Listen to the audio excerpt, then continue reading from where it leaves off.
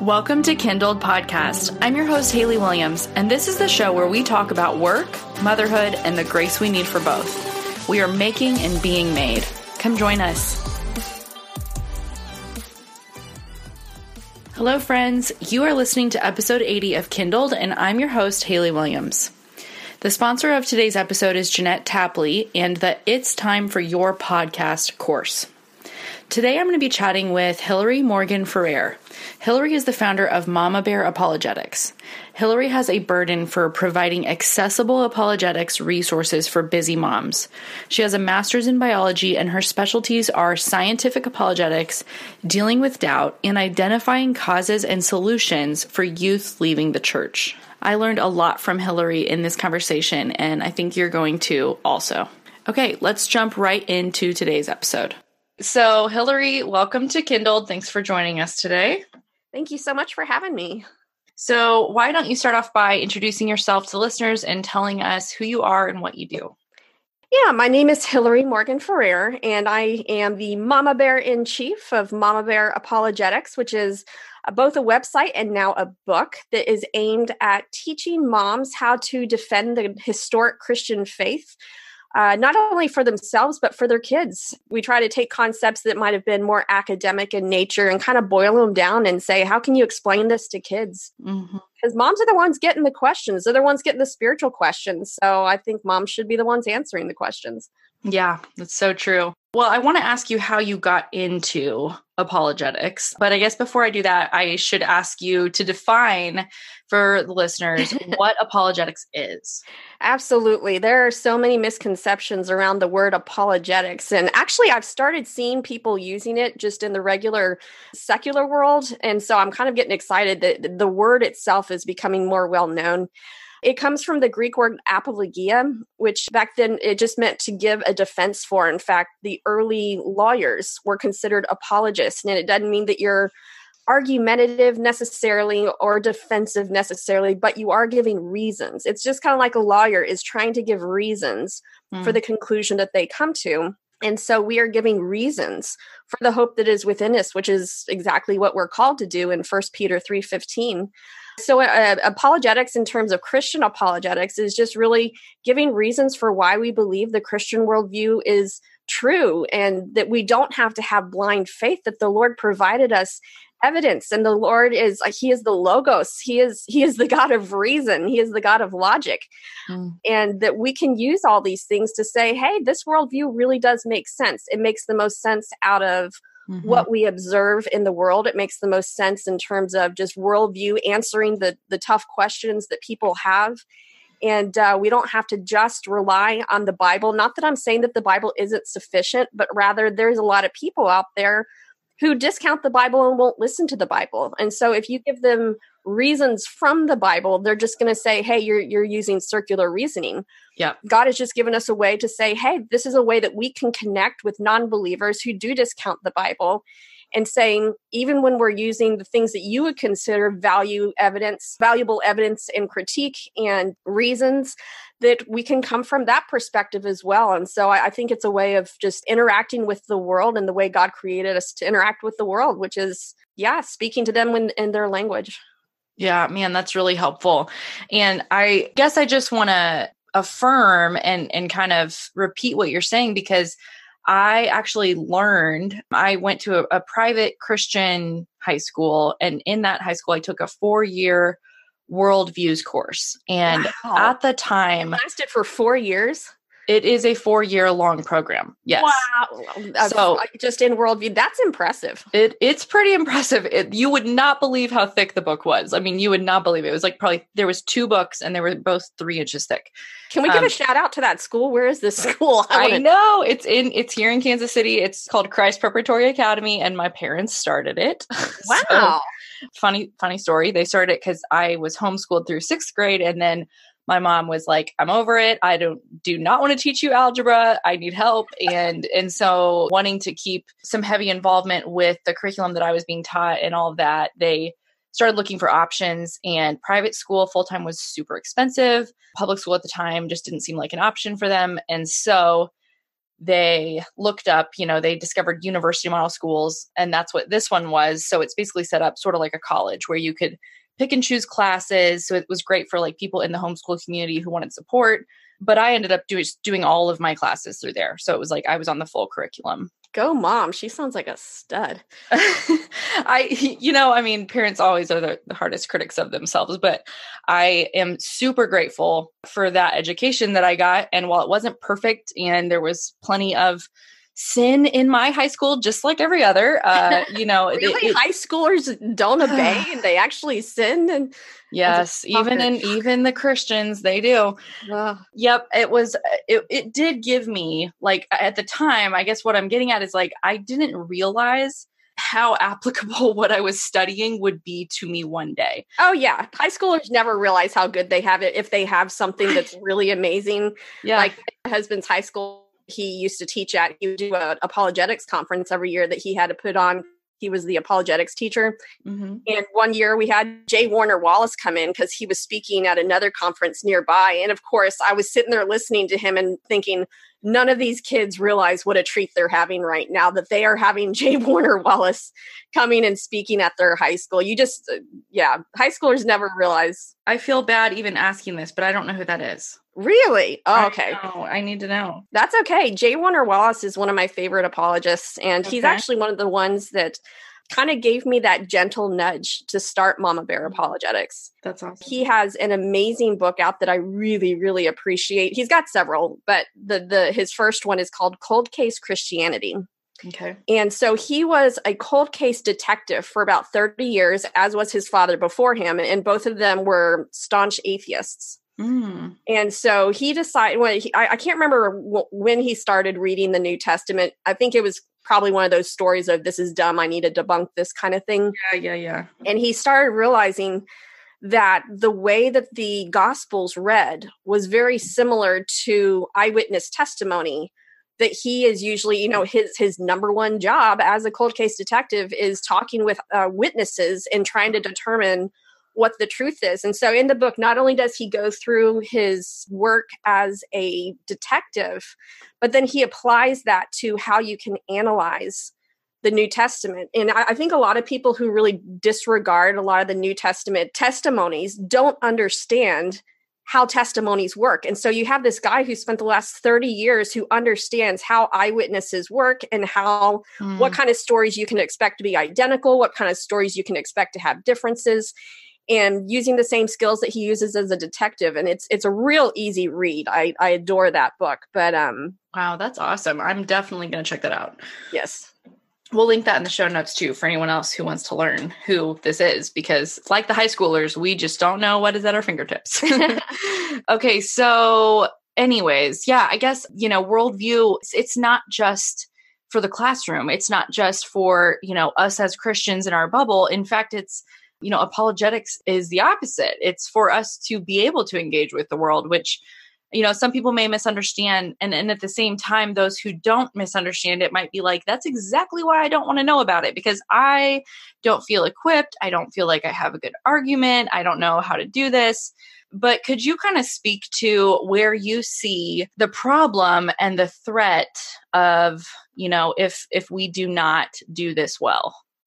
Yes. And this is something my husband and I talk about at length on a regular basis, is that most churches are very concerned with evangelism, which we would consider getting people into the door of the church, into Christianity. And there are people who I think misunderstand apologetics as, even though it can be used as a means of evangelism, more than that, it's like, it's not as much about getting people into the church as it is about keeping people in the church. It's kind of like we're only monitoring the front door. Meanwhile, the back door to the church is wide open and we have people just leaving in droves. Mm-hmm. And we're not paying attention to that. And so if we're really concerned about the church body as a whole, we're not just wanting to get new people. We want to make sure that the people that are already there are not going to completely apostatize. Sounds weird. They just go through an apostasy of just a following away, kind of like we've seen with several of the Christian leaders right now. Yeah. We saw it happen with Joshua Harris. We saw it happen with the guy from Hillsong. Yeah. Basically listed off a whole list of things that apologists are constantly talking about and put in a tweet saying, nobody's talking about this. Yes. Right. And so we have people that are leaving the faith because they think nobody is talking about this. And when it comes to kids, especially the topics that we talk about in the Mama Bear Apologetics book, they are being taught bad worldview on a daily basis. And they don't know how to really spot the holes in the logic and spot the flaws in the reasoning. And so basically they start thinking, well, yeah, that sounds right. It feels right. And slowly but surely it is eroding their faith. And so I think just the most important thing for apologetics, and this is what it did in my life, was that it made me see that this is something that I believe parents believe. I believe it because my church is true. I remember the aha moment that I was like, holy cow, this is objectively true. Yeah. And if someone doesn't believe something that is actually true, then they're not going to have any kind of strong convictions about it. And so it's going to be really hard to stand firm if you think, well, maybe it's true, maybe it's not. This is just kind of how I was raised and because I was born in America. I mean, why would someone really put their reputation on the line for something that shallow? Yeah. Yeah. And it goes back to like what you said earlier too, that although we know and believe the Bible is true and infallible and the perfect word of God, the world doesn't. And so we can't just forever point to the Bible and say, look at that book, Because I mean, let's just say a Muslim is trying to convince me of the validity of the words in the Quran. I'm going to say, I don't believe the Quran. I don't believe it. It doesn't work. Like, find another way to convince me that what you're saying is actually the way things are, because I'm not going to believe the words of some guy who I think is just some random dude.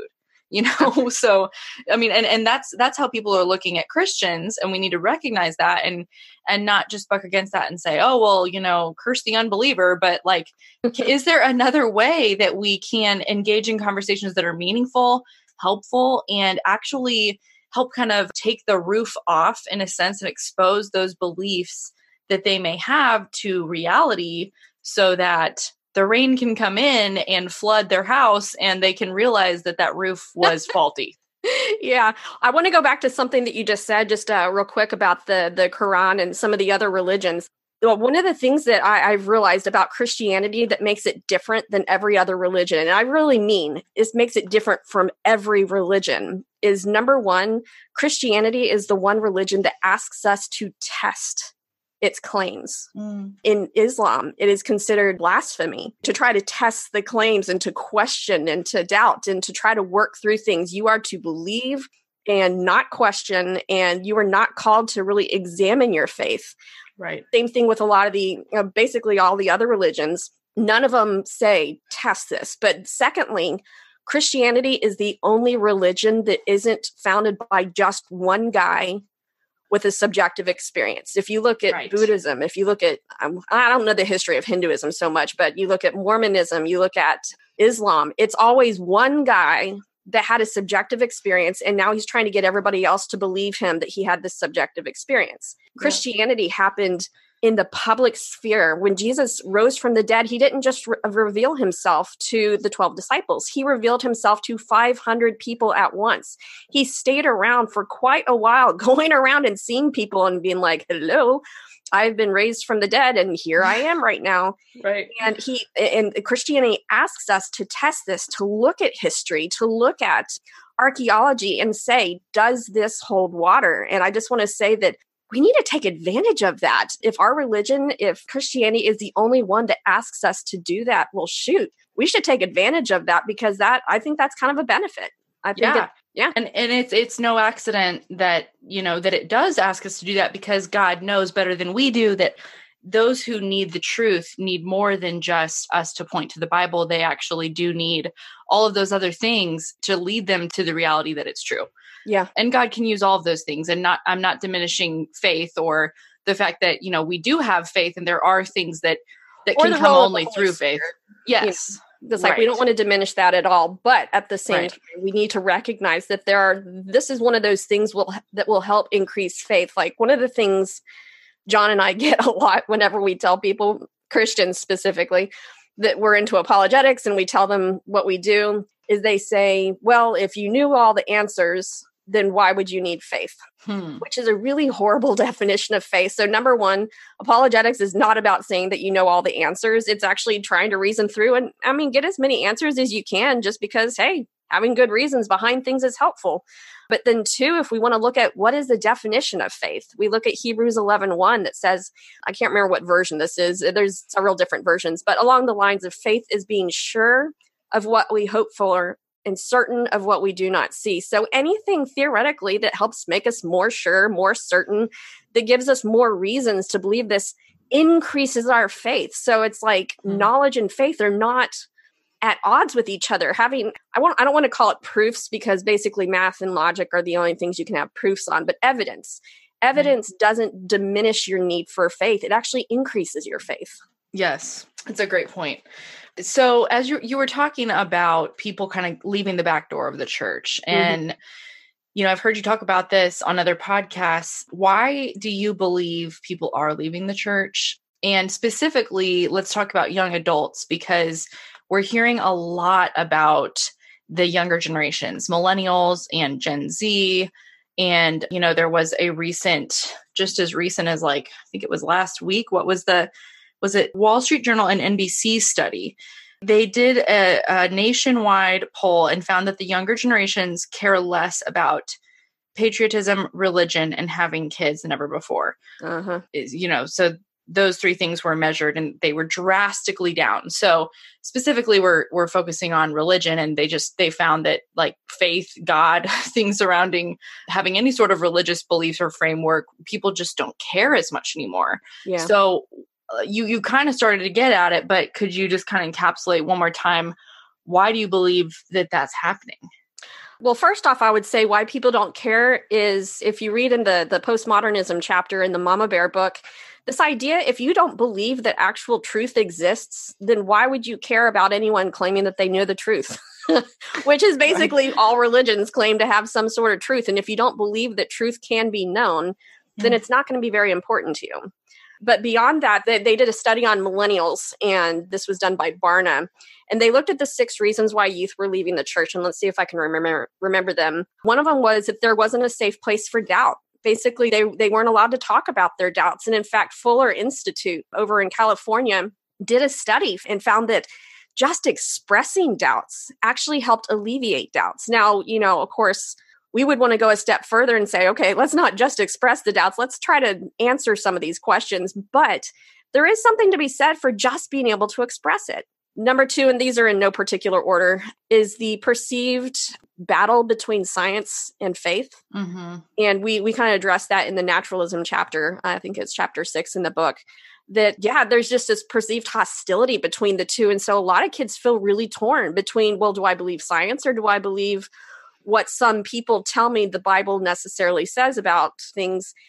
I find personally, and I'm a former science teacher, I think it's really confusing for kids to give a whole different set of facts, to say, no, these are the facts that support the Bible that are completely different from what contemporary science is saying. And even if those facts are true, I find it to be more helpful to actually go onto the enemy territory, find the facts that they're claiming are true, and show how even their facts point to a Christian worldview. It's taking the stuff that they would already agree with and showing how that actually is compatible with a Christian worldview. And I think that helps you, instead of having it this us versus them mentality. It's you're again going on their turf and showing how even their best science is kind of supporting what the Bible already said.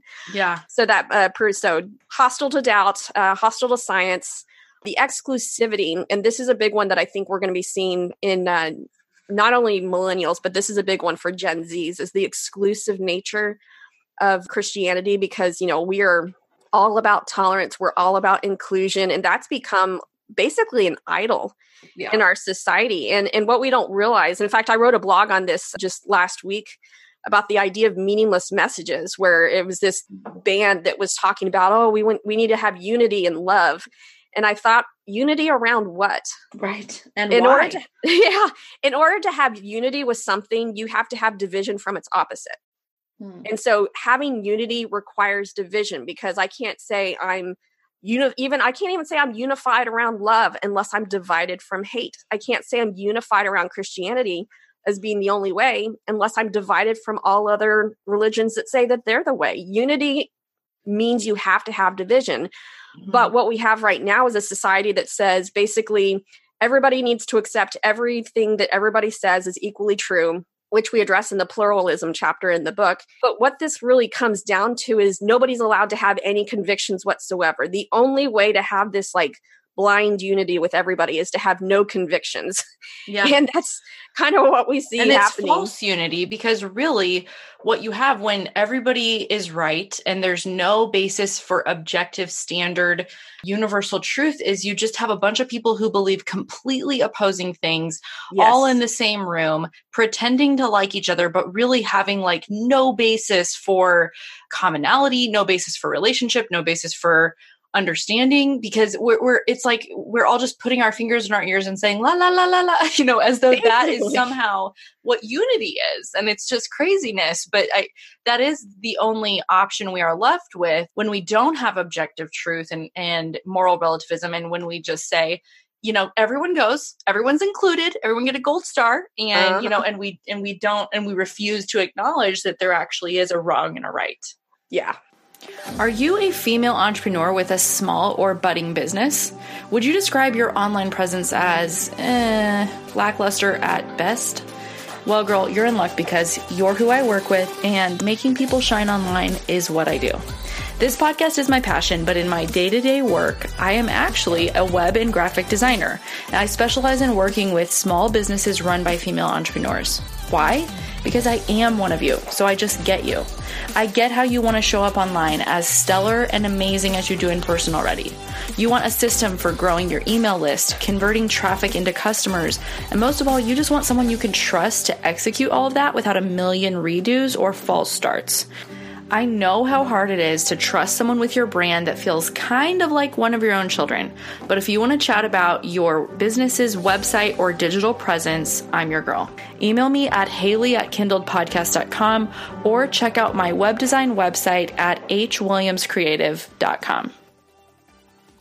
So why is this important for us today? I think we're hitting the nail on the head already, but why is this important for us, and especially for moms? Because I would imagine some of the women listening are like, this just sounds like a lot of work. Like, how can I wrap my head around all of the craziness? Like, yeah, I know there's a lot of craziness in the world.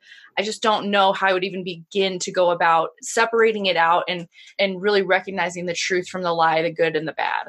Yeah. Well, I think that is actually not to be like overly promotional here, but I really think that's where our book kind of stands really different from a lot of the apologetics books out there. Many of the apologetics books out there really are just based on kind of evidential apologetics, talking about what's the evidence, and it sort of becomes this long list of facts that you need to memorize. And I think that women, and especially moms, already feel so overwhelmed with everything that they need to do, that just trying to memorize more facts, it's like there's no way I'm going to remember all this. Yeah. I like the analogy that my husband gives for this book, that this book is like a label maker, in the sense of we have all these boxes of different worldviews that moms have already noticed. They have already said, something's wrong with that, but I don't have the words to discuss it. And so instead of providing a bunch of new information, I mean, there's some new information in there, but instead of just having like this list of things that they need to memorize, it's basically taking the stuff that they have already noticed and teaching them how to talk about it. And I cannot tell you the number of women who have contacted me and said, yes, I've noticed all this, but I haven't had the words to discuss it. And I think one of the reviews on Amazon even said, this book took my thoughts and put them into words in a way that I haven't been able to do.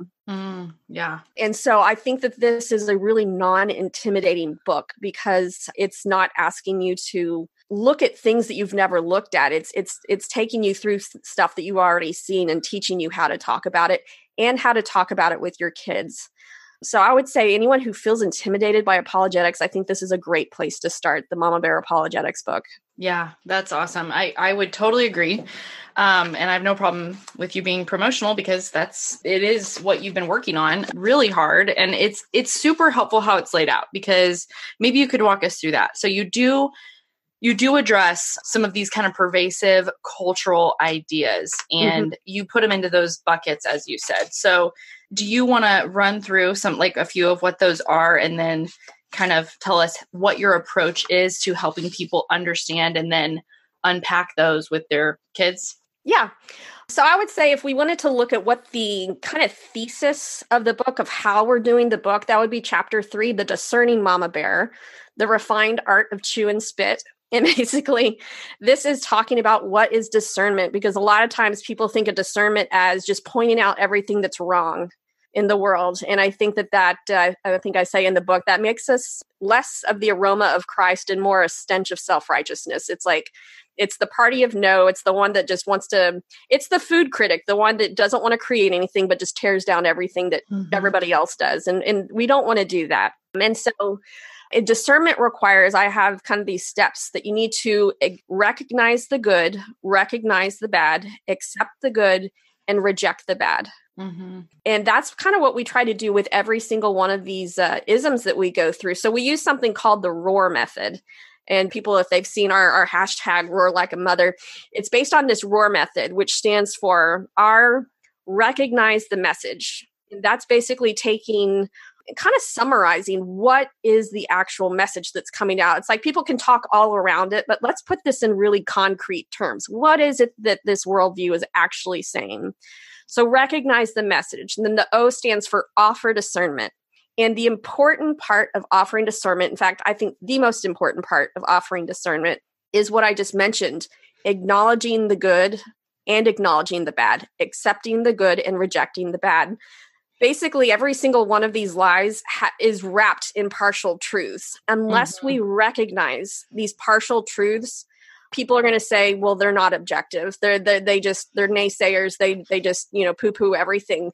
We need to recognize the good that is being intended, because a lot of times the lies are starting out with a legitimate critique. Yeah. Of maybe something within evangelical Christianity. And we need to acknowledge that critique and be humble enough to be like, yeah, you're right. We've kind of missed out and we have not done that well. However, what happens is that the world takes that legitimate critique and then they find a really bad solution for it. Yeah. And so that's where we're acknowledging the bad of like, what's this bad solution? Where are the lies creeping in here? So that would be offer discernment. It's, acknowledging the good and acknowledging the bad, finding the lies that are in there. The A stands for argue for a healthier approach. And that's where we're saying, okay, let's look at the good that we see, that the legitimate critique that they have.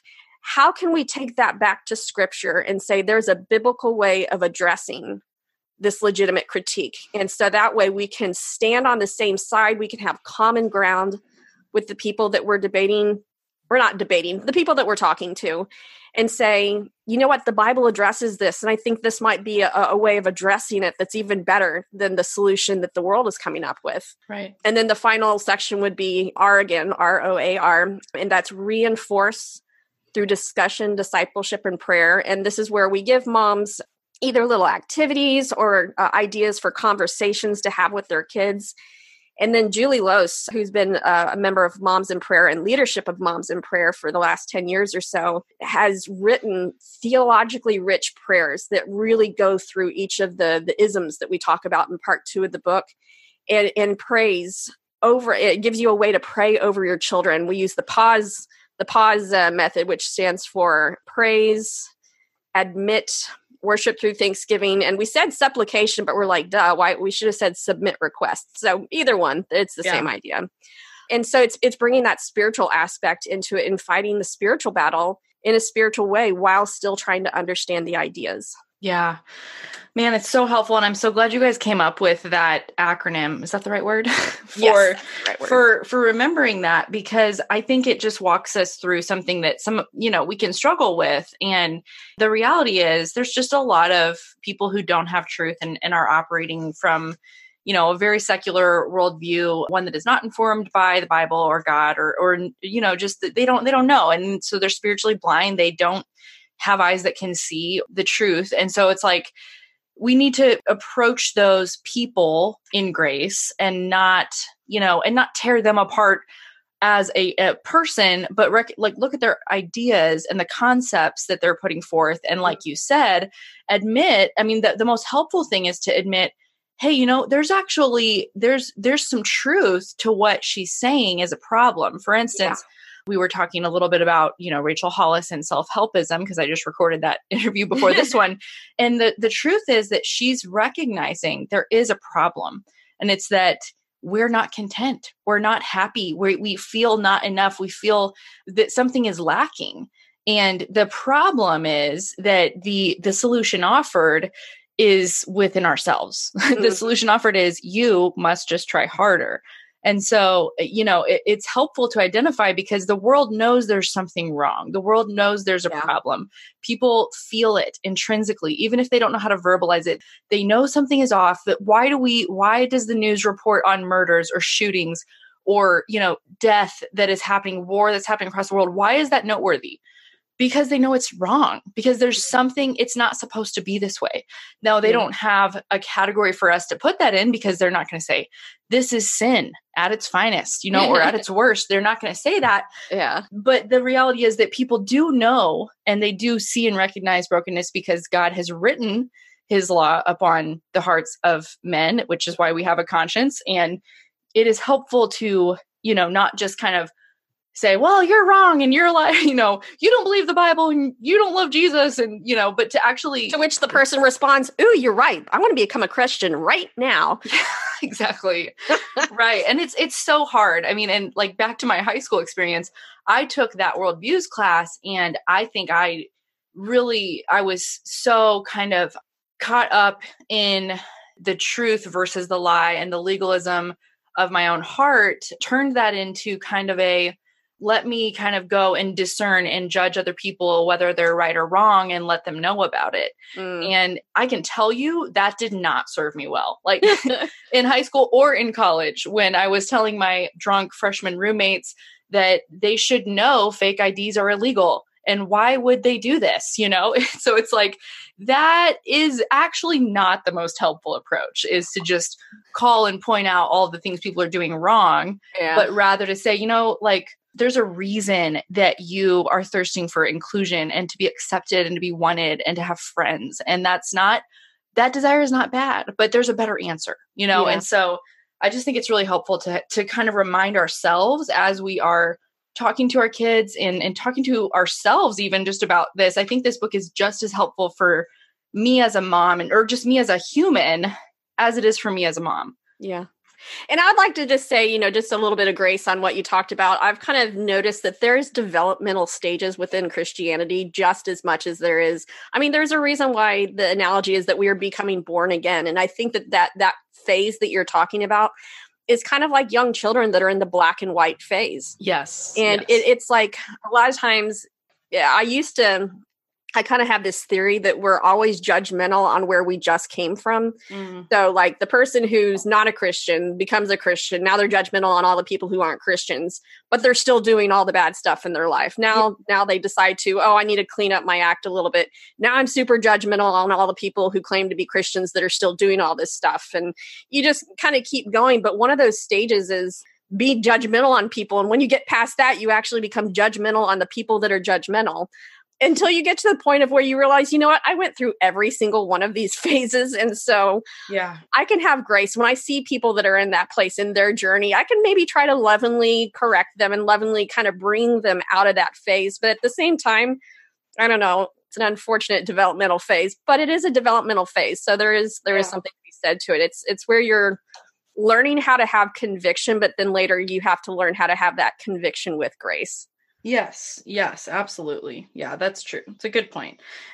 But I do like to just mention it because I know it's a place that we can get stuck, and it's easy. Yes. It's easy to get stuck there for longer than you I have seen Christians get stuck in that stage and never pass beyond it. And it's really discouraging.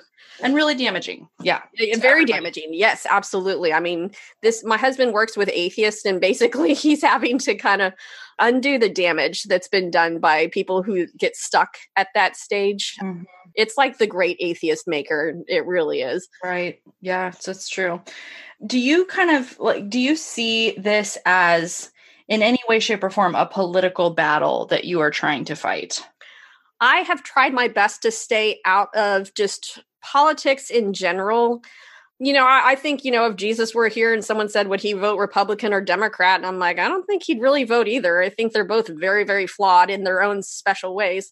I think, maybe one side has better ideas than the other. But when it comes to, how would Jesus vote? It's like, I think he would basically condemn everybody. Yeah.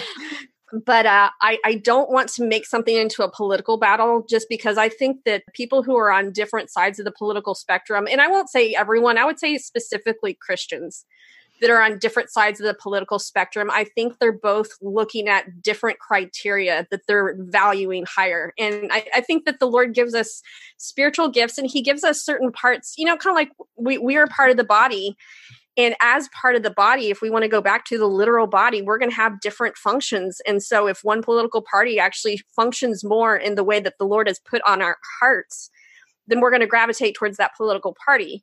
And so it's like I did my best to not make this political. I try to be kind of an equal opportunity critiquer to point out the stuff that's bad on both sides. There are some things that have been turned into political things that shouldn't necessarily be political, but they're bad ideas. And so we need to address them. And I would say critical theory is one of them, which I wanted to get into in the book. When I did the Marxism chapter, I'm like, holy cow, we really need to talk about critical theory. Yes.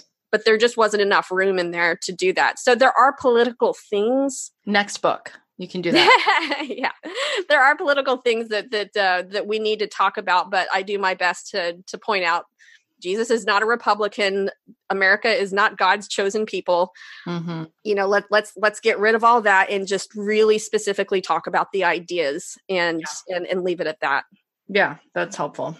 So how do you approach the viewpoints of others that do conflict with your own? And kind of to what extent do you feel it's important to object to someone else's differing perspective versus maybe staying quiet? Yeah. I think it really depends on the person. I'll give you a couple examples of things that I've had.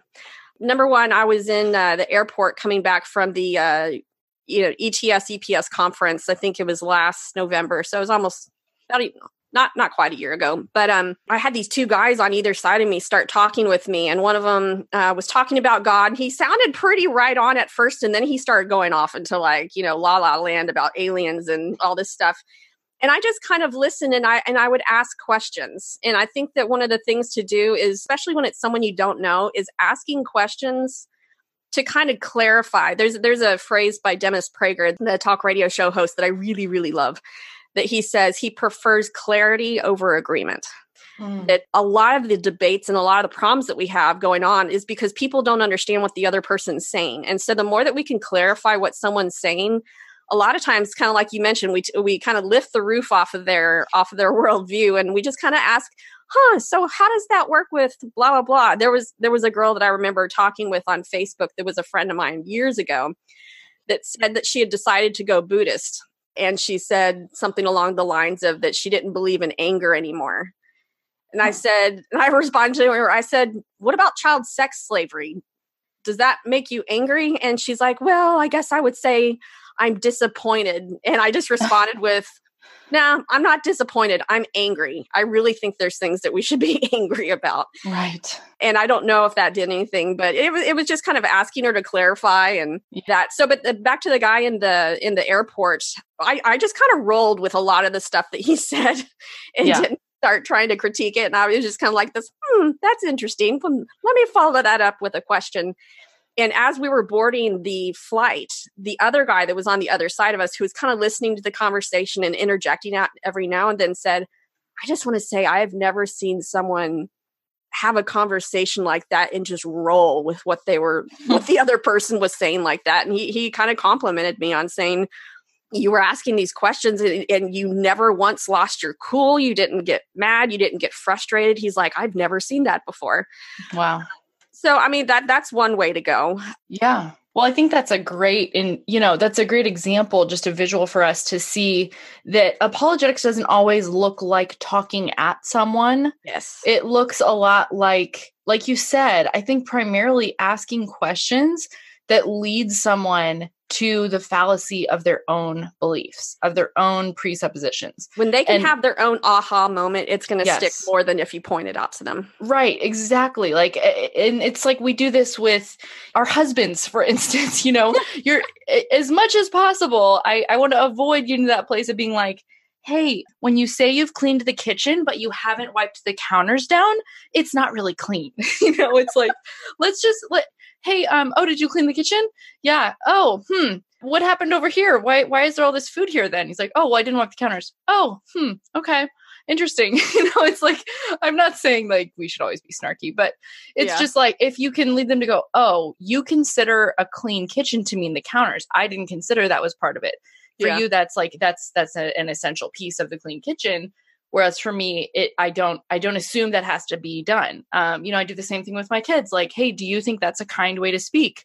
Well, no. Well, what would be kind? Well, if I said this, okay, say that, so it's not to say there's never a time to say, no, you're dead wrong. There's never a place or a time, but most of the time, especially we're not talking about our husbands or our children. We're talking about people that we, don't have the authority to speak over them or maybe even into their life. And the most effective thing we can do is just ask them questions that lead them to those conclusions themselves. Absolutely. Absolutely. And I think that might be a husband thing. I've heard from so many women who say when their husbands clean the kitchen, they just completely ignored the countertops. That's kind of what is with that? I don't know. We kind of divide that up. I'm fine with that in our house because my husband does the dishes because dear Lord, he uses more dishes than any person I've ever seen in my life. And so he takes it onto himself to do the dishes, but he never cleans the countertop. And that's fine. I can clean the countertop. Not a big deal. Yeah, I know. And to be honest, I actually I like cleaning countertops because it feels very completing for me and very satisfying to me. But, I'm just more like, really, you couldn't just go the last. I know that you're not going to do it as thoroughly as me, but you couldn't just go that last inch of the mile. Yeah. So how can we teach our kids specifically to filter what they are taking in through a biblical perspective? The number one thing that I think we need to do, and we talk about this in the Chew and Spit chapter, the chapter 3. In fact, this is kind of the definition of chew and spit, is we need to teach them that there is no such thing as all safe or all dangerous. And I think that's how my generation, I don't know if I think you and I are about the same generation, but that's how we grew up, is basically like, you're allowed to watch this, you're not allowed to watch that. You can listen to this, you can't. Totally. And so everything was, safe or dangerous. Mm-hmm. And I was talking with someone who knew someone, she's like, you know what, back when we were kids, for something to be all safe just meant that it didn't show explicit sex and there wasn't a lot of language. Yeah. And so she knows some people who basically formed their entire worldview based around Friends and Gilmore Girls. Uh-huh. Oh, I've heard where did I hear about this? Did I hear you talking about this? I think probably did. I think I mentioned it on another podcast. I can't remember who it was that told me this. I think it was Amy. I think it was my podcast host, my new one. Okay. And so this idea of all safe and all dangerous basically teaches our kids that they can turn their brain off and go on autopilot as long as they categorize something correctly. Yeah. That's a bad idea. Can I just say, I'm going to just say that this is a bad idea because even though Gilmore Girls and Friends, they didn't show the sex going on, but good grief. I mean, how much casual sex went on in that show that they just joked about. Right. Yeah. So it's like teaching kids that basically you always have to have your brain on, and it doesn't matter if you're listening to a sermon or if you're listening to music. There's got to be things that are biblical and things that aren't biblical. I remember several years ago listening to a podcast that it wrecked me for a while. It first off, it just made me so mad. And then I was upset. And I actually went to the church that I listened, because it was one that was in town, but I wasn't able to talk to the person because I was so angry about it. It was so anti-intellectual. They were using this thing saying that basically evidence is part of this world. Satan is the prince of this world. Therefore, evidence is Satan's territory. And the guy even said, he quoted scripture and said, what does the Bible say? Love the Lord your God with all your what? Heart. That's right. And he literally ended the verse right there. Oh, wow. So it's like this idea of that you can even listen to sermons and turn your brain off. No. Can't do that. I mean, just look at Elisa's testimony, Lisa Childers, one of the co-authors that wrote on progressive Christianity and new spirituality, that she had a pastor basically undermine every single tenet of the Christian faith. Yeah. We have Natasha Crane, who she and her husband were self-proclaimed when they first got together, were very, very nominal Christians. When they had kids, they were like, well, kids should be raised in church. And they went to a church that really was more progressive. And even though she was very nominal, she was listening to what the pastor was saying. And she was like, I don't think that's what the Bible says. And so she was still able to discern, that doesn't sound quite right. So teaching kids to like really pick through every single message and learning how to kind of summarize the message that they're hearing and then comparing it with scripture, saying, is this what scripture teaches? I think that is just one of the most important things that we do, and realize that everything's going to be a mixture of both, which is the chew and spit method, that you can take in everything, swallow what's good and spit out what's bad. And you can learn from all sorts of different things that you might not agree with 100%. Yeah. Absolutely. Yeah, I think that was definitely the way I was brought up too. There was a lot of things that were off limits for me. I mean, one just funny one kind of is The Little Mermaid. I wasn't allowed to watch The Little Mermaid because Ariel had a rebellious attitude. I love that movie. Oh, I wanted to be Ariel. But I mean, it's funny because like she was curious. She was definitely rebellious. Really? Well, I guess there's also the issue of, Ursula and her like very sleazy octopus, like body language. Like, yeah, that's pretty gross. That was a pretty sexual dance that she was. Yeah, it was pretty gross. And yeah, I actually did try and watch that with my 4-year-old sometime last year, and we ended up turning it off because I was like, I don't think this is helpful. But I mean, and I'm not saying it's all, it's not all bad. It's not all good. I think that's the point is when we draw those hard lines, we might lose the opportunity to actually understand what it is that is happening in the culture to the degree that it can help us to speak the language. Because, if we try and enter into conversation and we don't know any of the stuff that people are talking about, like they're not going to take us seriously. Yeah. That doesn't mean you go and immerse yourself in really terrible rap music and go read every single book that I'm not saying you have to go watch all the movies to understand what the takeaway is, but just that, I think there is that we are able to call out lies as lies better if we actually know what people are saying. And it's kind of the idea of going to the primary source of something and going, well, what is this person really saying? Yeah. So yeah, that's how recognize the message aspect. Yes, absolutely. What is really being said here? Right. I do want to touch real quick on the idea of education, because I brought it up earlier that I was homeschooled and went to this private school. And I don't want to give anyone the idea that I or you are saying that's how you got to go about it. Mm-hmm. So one of the questions that I had was, is homeschooling the only option for protecting our kids from this culture? And does that even work? Number one, homeschooling now is very different than when I was a kid. I remember when I was a kid, the people that were homeschooled, and I apologize to anyone listening that's from my age range that was homeschooled, there was some truth to the idea that they were kind of socially awkward.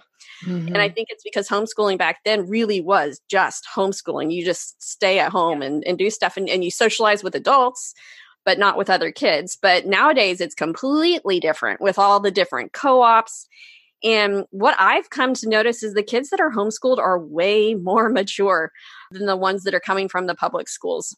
Yeah. And my husband even did an article for, I think it's thebestschools.org, talking about schools that actually prioritize kids that were homeschooled because they're finding that their test scores are higher, that they are more motivated, that they're more mature, all those things. So, but as we know, that is not an option for everyone. If you're a single mom, you can't be like, well, I'm just not going to work and homeschool. That sounds like a great idea. We have to recognize that that's not for everyone. But what I would say, and this is something that I really can't emphasize enough. So if anybody here is doing something right now during this podcast, listening half-heartedly, stop what you're doing and listen to me right now, because this is really, really important. We are no longer raising our children in a Christian nation. Mm. We are officially in Babylon. That means that we cannot rely on culture to reinforce our Christian beliefs. Whatever you did as a kid is not enough. Whatever your parents did was not enough. We have to be purposefully living as if we are in enemy territory. And we need to be looking at the way that the Jews, how they were in exile, how they were able to maintain their identity and being separate from the world during their time in exile. And that means it cannot be business as usual. It means that we have to be so much more purposeful about our teaching. That it is so easy to think that we can just do the same things that we had as a kid and it's going to, they'll come back to Christ just like we did. That is not the case. And I cannot stress this enough. We are living in Babylon and we need to start acting like it.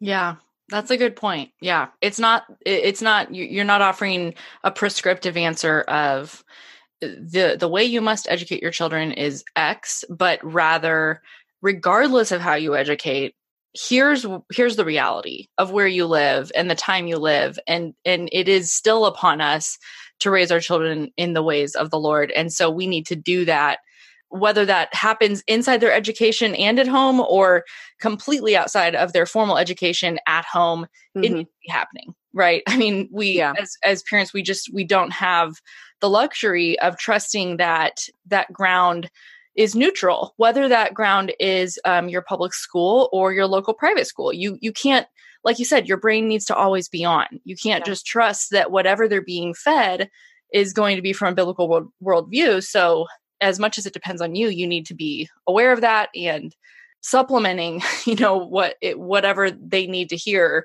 to understand the age that they live in and to know truth apart from the lies. Yeah, because we have been for a long time, we've been the majority. And when you become the majority, you get lazy. Yes. And so I really think we could take a leaf out of the book. In fact, the World Religions series that Lindsay Medenwalt has been doing with us on the Mama Bear page, one of the things that we have in each of those is what can we learn from this other religion? Like, what are they doing well? And I would like to point out 3 religions that are considered more of a minority that we need to take a page out of their book. And that would be Judaism, Mormonism, and Islam.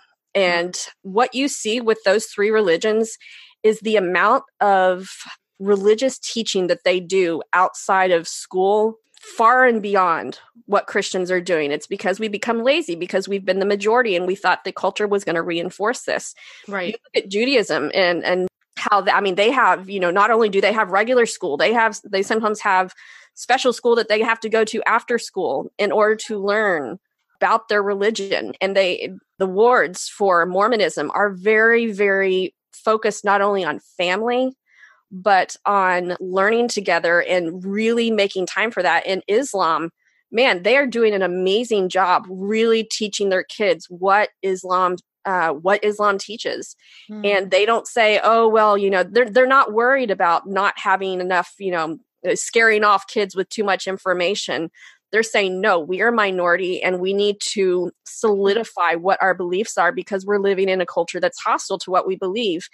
And we as Christians need to realize that's us now. Yeah, that it is. And I don't think that is fear-mongering or casting things in a worse light than is reality. I think that's just a reality. That is reality. Yeah. And if you're living in a different reality, then just, turn on the news or I don't know. When your kids go to college, you're going to realize, wow, that wasn't reality. Right. Man. Well, any final words of encouragement or admonition to the moms listening who are wanting to do this well and looking for kind of the next step? Obviously, we want them to get your book, Mama Bear Apologetics. Do you have any other resources you'd recommend? If you're looking for evidential stuff, I really think that to look at some of the basic questions, does God exist? I can't remember if he deals with God, but I know like the resurrection and the chain of evidence for the New Testament. I really think J. Warner Wallace's book, Cold Case Christianity, and he even has a Cold Case Christianity for kids that I think is great. Natasha Crane, a good friend of mine, has a book called Talking with Your Kids About God. And it goes through, 30 different questions specifically about God, but it also talks about how to have these conversations with them. And it kind of holds your hand and walks you through it. And so those would be some of more the evidential stuff. But I would say if you're really wary about, feeling overwhelmed, I would definitely start with the Mama Bear Apologetics book, because I think it's going to just kind of orient you to what we're doing and why it's important.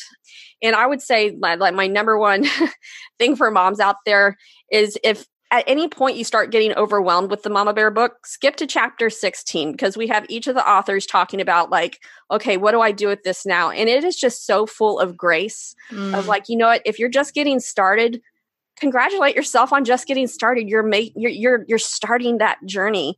And even if you don't do it perfectly, that's okay. It's you need to start somewhere. And I think the Holy Spirit always that's always kind of one of my takeaways I like to say, is just never exclude the Holy Spirit from the process. That prayer life during this is so important. And we try to reinforce that in the Mama Bear book by giving you prayers to pray over your children. There's practical ways to be reinforcing Christian truths with your kids. And then there's spiritual ways to be reinforcing. And we can't overlook the role of the Holy Spirit and the role of prayer. So, which I think moms are actually really good with. So, yeah, that's a great point. Hillary, thank you so much for sharing your wisdom. And I think there's a lot of practical information here that people it's so refreshing to see the ideas that we're hearing every day, or seeing on t-shirts or on coffee cups, the future is female, all of these things. I'm not religious, I'm spiritual, or whatever, you're wrong to tell me that I'm wrong. These are all chapter titles in the book that honestly address these ways of thinking, these ideologies, and kind of pull them apart and reveal them for what they are. So I really am so glad you wrote the book and pulled this all together and made it happen, because I think it's just a gold mine for women and children and people, humans, anywhere. Well, thank you so much. Where can people connect with you and continue to learn more about apologetics and all of that? You can visit our website. It's mamabearapologetics.com. And just so people don't get confused, because I've gotten 1,001 different spellings of mama, it's MAMA. So mamabearapologetics.com. And so there's a contact form there. We're on Facebook, where I post, latest articles. We're on Twitter. I just started on Instagram because someone told me I needed to. And so I'm kind of learning how to do that. I still don't understand the idea of stories, but I'm learning. But so connect with us on all those. And just so you know, keep having people ask we need Mama Bear swag. So I've got one of those little custom ink fundraisers out right now, that if you'd like a Mama Bear Apologetics t-shirt, it's going on for 2 weeks. So go pick yourself up a t-shirt and proudly wear your Mama Bear Apologetics t-shirt. Awesome. And then you have the audiobook coming out September 25th. Yes, I am so excited about that. That's amazing. I'm a total audio learner, so that's good news for me and all those other women who have more time to listen than actually sit down and read. Yep. Well, thank you again. And we will link all the resources you mentioned in the show notes. Awesome. Thank you so much. Thanks for listening today, guys. I have read Mama Bear Apologetics, and I have to say it is a must read for any mom wanting to not only educate and train her kids, but who feels she herself could use a crash course in some of the modern and popular thinking and worldviews of today. This book is an amazing first step and will be invaluable to you as you help yourself and your kids recognize and fight the lies with truth. I'm going to be giving away a copy of Mama Bear Apologetics over on Instagram along with the airing of this episode. So go over to HaleyWilliams.Kindled on Instagram to enter to win. Next week, I'm going to be chatting with Scarlett Hiltibidal. Scarlett wrote 2 books, Afraid of All the Things and He Numbered the Pores on My Face. As always, if you have 30 extra seconds, I would be so appreciative if you would show Kindled some love by leaving us an iTunes review, screenshotting this episode and sharing it on Instagram, and or subscribing to the show. If you really love Kindled, you can do all 3. Your support is the best and most sustainable way that this podcast is growing every week and reaching more women with the hope of the gospel and truth and encouragement that they need in their motherhood. So I just want to say thank you in advance for your involvement and support of the show. Have a great week, and I will see you guys next Monday.